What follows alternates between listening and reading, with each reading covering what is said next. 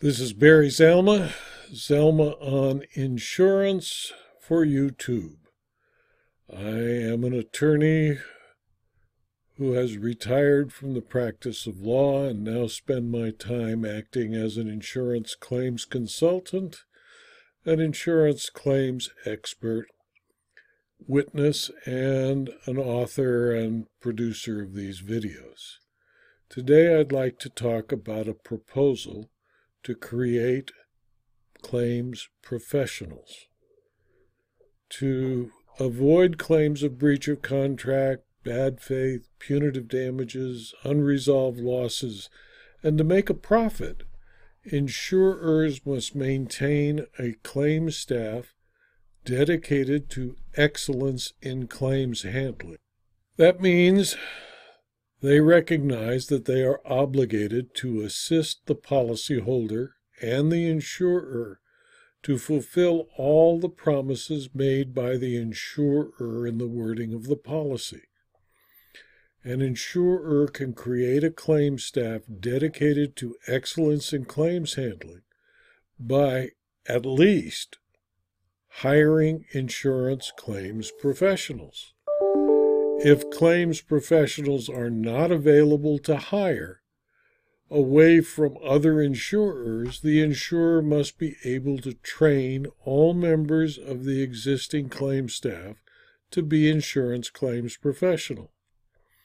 Training each member of the claims staff annually on the local Fair Claims Settlement Practices regulations, supervising each claims handler closely to confirm all claims are handled professionally and in good faith, explaining to each member of the claims staff the meaning of the covenant of good faith and fair dealing, making clear to each member of the claims staff that it is the position of the insurer that all insureds and claimants are to be treated fairly and in good faith, demanding excellence in claims handling from the claims staff, and being ready to dismiss any claims handler who fails to treat every insured and every claimant with good faith and fair dealing.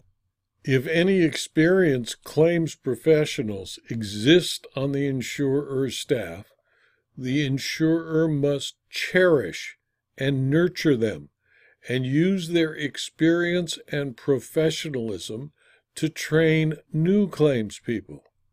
If none are available, the insurer has no option but to train its own people from scratch, using available materials and professionals who have, for a reasonable fee, the ability to properly and effectively train claims personnel. When the claims staff is made up of claims people who treat all insureds and claimants with good faith and fair dealing, and provide excellence in claims handling, litigation between the insurer and its insurers will be reduced exponentially. To keep the professional claims staff operating efficiently and in good faith, the claims people must be honored with increases in earnings and in perquisites. Conversely, those who do not treat all insureds and claimants with good faith and fair dealing should be counseled and given detailed training. If they continue with less than professional conduct, they must be fired, disposed of, immediately taken away from the customers, clients, insureds, and claimants to be dealt with by the insurance policies issued by the insurer. The insurer must make clear to all employees that it is committed to immediately eliminating staff members who do not provide excellence in claims handling, and must be ready to publicly and quickly remove those who do not provide such excellence.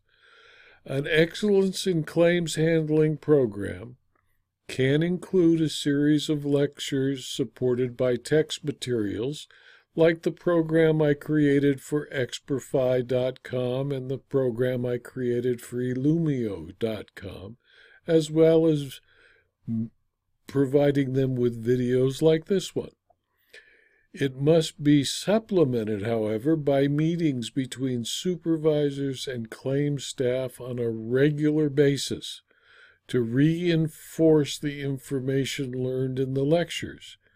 To guarantee that the training and requirement for excellence in claims handling is effective, the insurer must also institute a regular program of auditing claims files to establish compliance with the requirement to deal fairly and in good faith with the insured. The insurer's management must support the training and repeat it regularly. Management should be closely involved in all claims and required to audit claims files to determine that the training has taken and is being applied to each claim. In fact, it would not be unusual and might be quite helpful for supervisors to at least once a month ride along with the claims staff to make sure, just as an observer, that each claim is being dealt with good faith and fair dealing. There is no quick and easy solution to the need for excellence in claims handling. The training takes time. Learning takes longer. If the insurer does not have the ability to train its staff, it should use outside vendors who can do so using available sources like this publication, books produced by me and available for sale on Amazon.com, training from professional organizations and continuing education providers. The Excellence in Claims Handling program requires thorough training, providing each member of the claims staff with a minimum of the following educational programs. 1. How to read and understand the contract of insurance that is the basis of every adjustment, including but not limited to A. the formation of the insurance policy, B. the rules of interpretation applied by the courts, C. applying the facts learned in a claims investigation to the wording of the policy, 2. basic tort law, including negligence, strict liability in tort, and intentional torts, 3. basic contract law, including the insurance contract, the commercial or residential lease agreement, the bill of lading, non-waiver agreements, proofs of loss, releases, and other related contracts. 4. The duties and obligation of the insured in a personal injury claim. 5. The duties and obligations of the insurer in dealing with a personal injury claim against an insured or policyholder. 6. The duties and obligations of the insured in a first-party property claim. 7. The duties and obligations of the insurer in a first-party property claim. 8. The Fair Claims Practices Act and the regulations that enforce it in the state where the claims staff works. 9. The thorough investigation, including A. basic investigation of an auto accident claim, B. investigation of a construction defect claim, C. investigation of a non-auto negligence claim, D. investigation of a strict liability claim, E. investigation of the first-party property claim, F. the recorded statement of the first-party property claimant or insured, G. the recorded statement or interview of a third-party claimant, H. the recorded statement of the insured or policyholder, I. the red flags of fraud, J, the SIU, or Special Investigation Unit, and the obligation of the claims representative when fraud is suspected. 10, claims report writing. 11, the evaluation and settlement of the personal injury claim.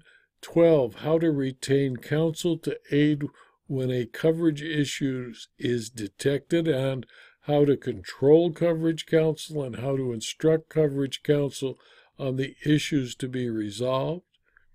13, dealing with a plaintiff's lawyer. 14, dealing with a personal injury defense counsel. 15, the evaluation and settlement of the property damage claim. 16, the appraisal process. 17, arbitration and mediation and the claims representative.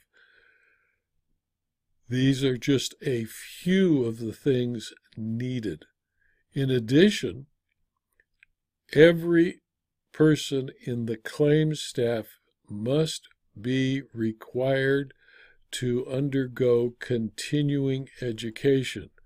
State insurance departments now across the country are attempting to micromanage the business of insurance with various statutes and regulations. Two such requirements include failure to comply with the continuing education requirements can be used as evidence of an insurer's failure to require its employees to comply with the covenant of good faith and fair dealing. Insurers also should not only ensure that their training programs conform to those required by the relevant states, but also that the claims staff consistently apply excellence in claims handling training in compliance with the requirements of the Fair Claims Settlement Practices Regulations and SIU regulation. This video was adapted from my book, Zalma on Insurance Claims, Part 103, Second Edition, which is available from Amazon.com as both a Kindle book or a paperback, and is also available from the Insurance Claims Library link at Zalma.com.